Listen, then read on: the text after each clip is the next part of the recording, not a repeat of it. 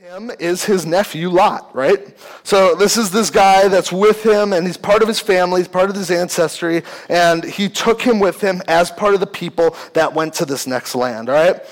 And both him and Lot, they had a lot of things. They had a lot of things. Lot had a lot of things. That just clicked in my head. They both had a lot of things. God had given them a lot of animals, a lot of livestock. There was a lot, they had a lot that was with them.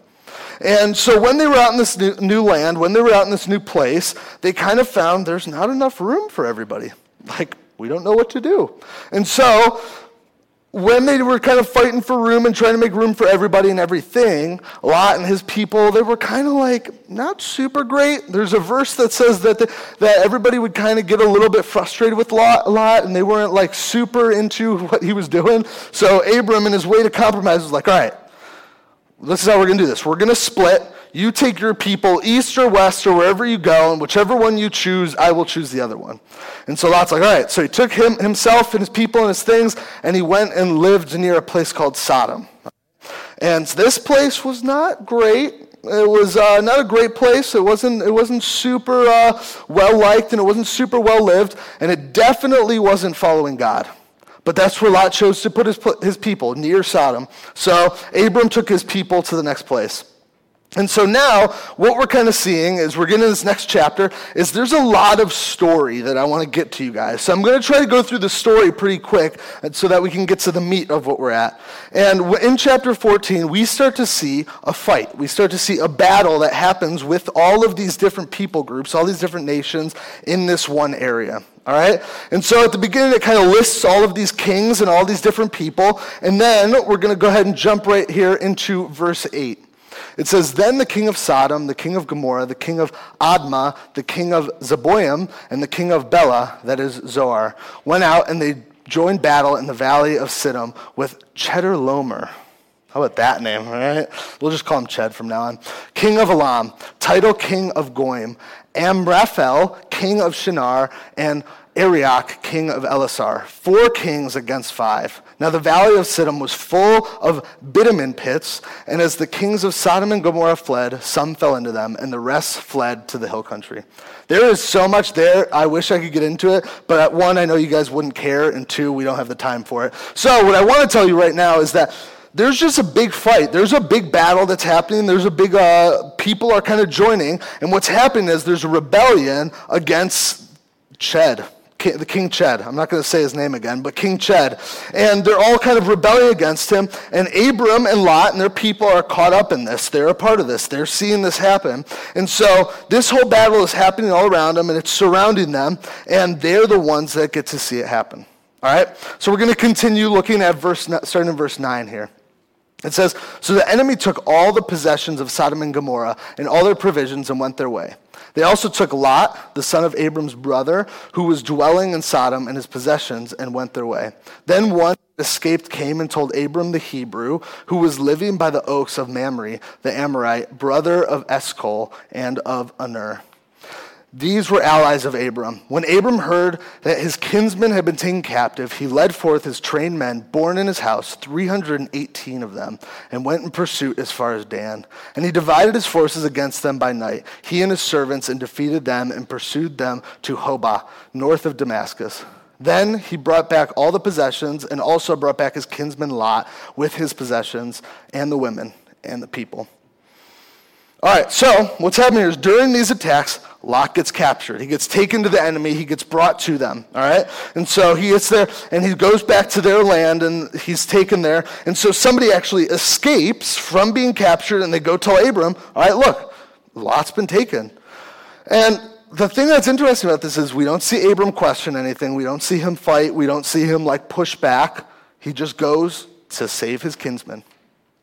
This is the person that people were kind of complaining about, that people didn't really want to be around. And yet he decides to go and save him because the promise that God had made to him was for Abram's people. Remember that. Remember that from last week, is that God made a promise for Abram's people. Okay? All right, we're going to do this next one here.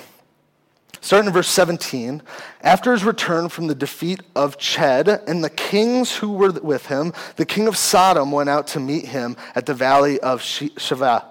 That is the king's valley. And Melchizedek, king of Salem, brought out bread and wine. He was priest of God Most High, and he blessed him and said, "Blessed be Abram by God Most High, possessor of heaven and earth, and blessed be God Most High, who has delivered your enemies into your hand." And Abram gave him a tenth of everything. All right. We need to stop here. And I got really excited when Johnny gave me this passage because Melchizedek is kind of an important person, okay? So to kind of tell you what's happening here, so Abram comes back with Lot and with all their possessions and stuff, and so the people, and they come back too, the people that are fighting, and they come there, and they're surrounded by this king, and then this other guy just kind of comes out of nowhere. His name's Melchizedek. The thing about Melchizedek is we don't have a genealogy. We don't really know where he came from. We know what it says that what he's the king of, but that's all it says. We don't know where he came from. We don't know anything else really about him. We know that he's Melchizedek, and he kind of just came out of the valley, bringing some bread and some wine. And it's kind of a wild thing. So we have to ask, who is Melchizedek? Who is Melchizedek? Why is he a part of the story? Why did he kind of just climb out of the woodwork after Abram went and killed a bunch of people and defeated a bunch of enemies and then came back? Why did he do that? Well, the first thing we have to realize is that Melchizedek is a priest of the Most High God. That's important because priesthood is something that we see throughout the Bible. We see it at the beginning in the garden with Adam and Eve. We see it now with Melchizedek. We see it with Abram. And eventually there's going to be this priestly line that's going to live in the temple in this promised land, and they're going to work there, and they're going to ultimately be the ones that communicate with God. But Melchizedek isn't a part of that. He's his own unique priestly line. He's his own unique group. But he's a representative of God. He's somebody that can communicate for God, can communicate with God, and ultimately give out and communicate what needs to be said to God's people. And the fact that he is a high priest, or he's kind of like the big deal, is important because he's more godly than Abram. He's more godly than Abram. And here's the kicker, is that Abram acknowledges that. At the end of that passage, I said that he gave him a tenth of what he had of those things because he is giving that not to Melchizedek, but to God. That he is giving this to this person that is representative of God. He's recognizing that this person is coming and giving this language and talking for God to say, God is blessing you. That you are blessed by God, by the Most High God. So he is more godly than Abram. And that's a big deal because Abram, he was the one that communicated with God. He was called by God to go to this new place. Jews, like today, look at Abraham and think that he is a big deal because he is. He is the one that started Israel. Like he is for God's people. That a couple verses ago, it said Abram the Hebrew.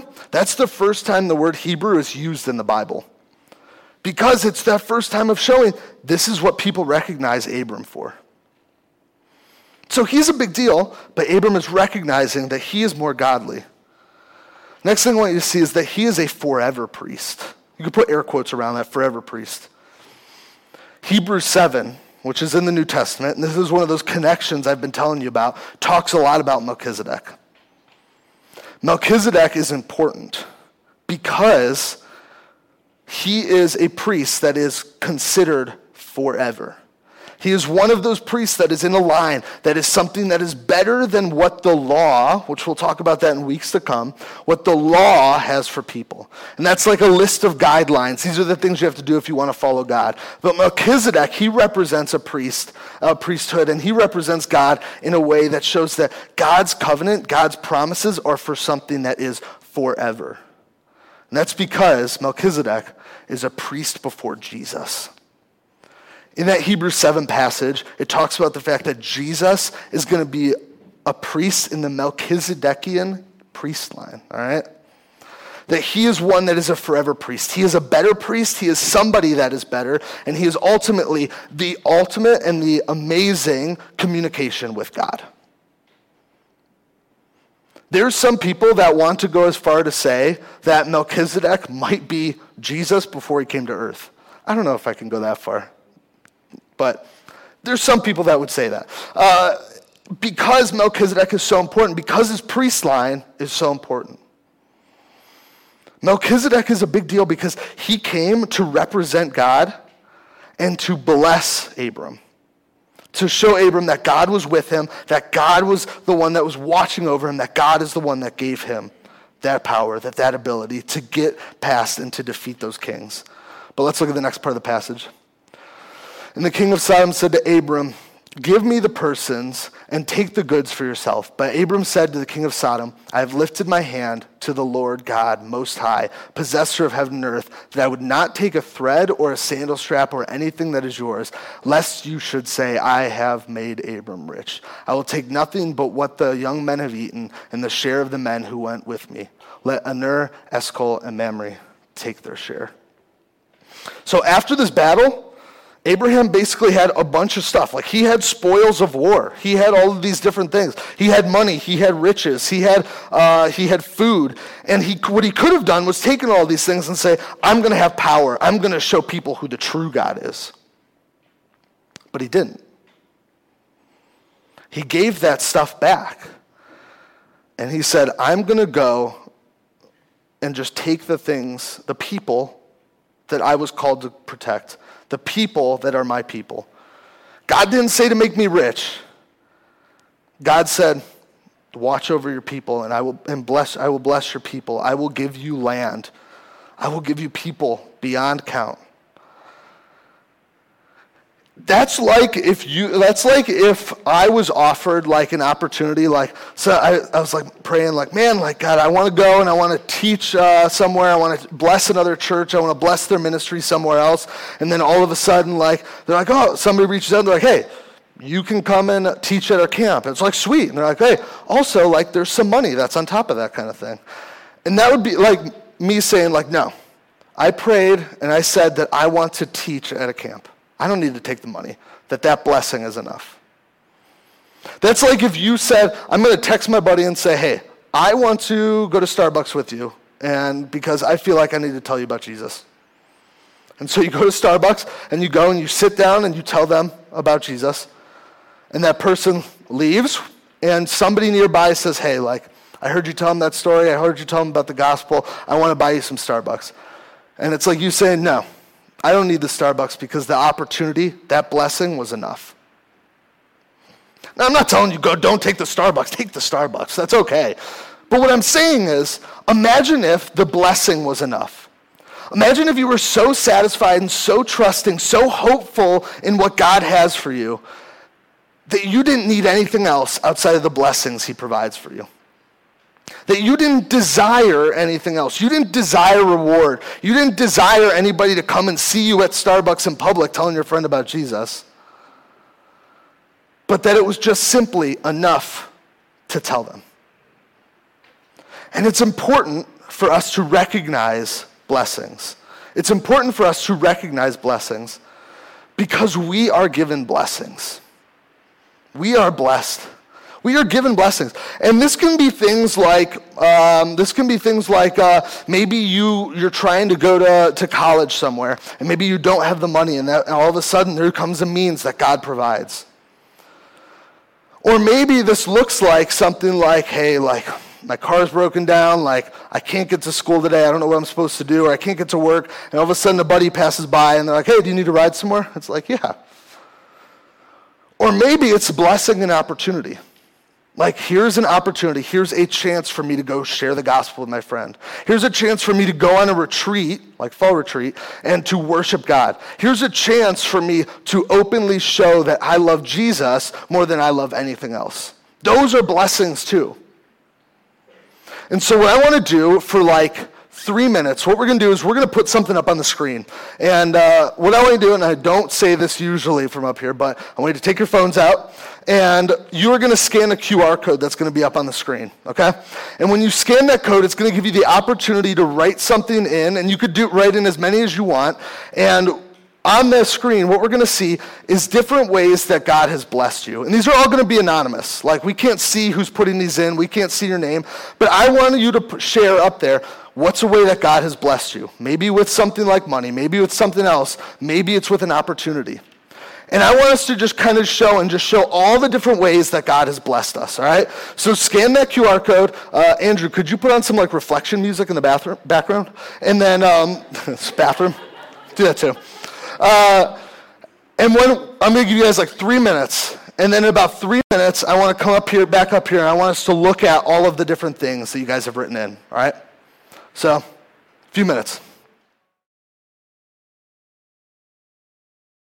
Take a look at all of those up there. God has blessed us abundantly. Abram saw that God was the one that delivered him and delivered Lot out of the hands of enemies. And he saw that as a blessing because God said, this is my blessing to you. This is my blessing to watch over your people. Look at these different ways in which you've been blessed. People around you have been blessed. God is working in your life. God is giving you opportunity. God is there for you. And he's given you that opportunity at life. He's given you that opportunity at seeing in the ways that he's blessed you. But there's one more thing I want you to see. We're given blessings, but we're given a blessing. We're given a blessing, and that blessing is Jesus Christ. He is the ultimate blessing. He is the perfect blessing. Jesus is enough for anything. That there could be different trials. There could be something that you face in your life that's particularly difficult. Then God can bless you through those. He could show you that there is life in him. But ultimately, the perfect blessing is Jesus Christ. And at that time, Abram, he didn't see it yet. Melchizedek was there representing, but Jesus was still to come thousands of years later. But we see Jesus now, and he is the perfect blessing. We are giving a blessing. There's one more thing, is that we should praise God because of those blessings. We should give back to God. Abram, he gave to Melchizedek. He gave 10% of what he had. Later, 10% would be like the standard to give to the temple, to give to God. Today, giving is still an important thing, giving financially. I do it all the time. I do it every month. I'm sure many of your leaders do it. This building couldn't exist without the support of the body. Our jobs couldn't exist without that support. Because of the faithfulness of the church and the way that God has blessed us, that is one way to give back. Maybe it's not money. Maybe it's through worship. Maybe it's when we go into worship after table discussions that instead of just standing there and looking at the stage, you truly actually just raise your hands and sing loud and give him praise and give him glory for who he is. Maybe it's something looking like finding a way to serve, coming on a Sunday morning, serving with Kids Zone, serving with First Impressions at the door. See, the thing is, we could think that we have it all. We could think that it's so easy for us. We could think that like, oh, I just want more. I just need more. I just want somebody to see me serving. I just want somebody to see me going out of my way to do something good. When in reality, what we should be doing is putting ourselves aside and blessing God and praising God because he is the one that has given us the ultimate blessing. And that is vitally important. Show God that he's worthy. Give back to him. Give to him. Give him praise. Give him everything that you have because he is worth it. He has given you everything you could need. So why not just try to give a little bit back to him? I'm going to pray for us, and then we're going to go into some table discussions, all right? Lord, I thank you for everybody that's sitting in this room. I thank you for the opportunity that we get to read from your word. That we could see how Abram was a pivotal part of your plan. And that ultimately, because of what you've done, because of your son and his sacrifice on the cross, we get to see that ultimate blessing and what comes with that. And Lord, let us never forget it and help us to glorify you through remembering that. In your name I pray, amen. All right, jump into some table discussions.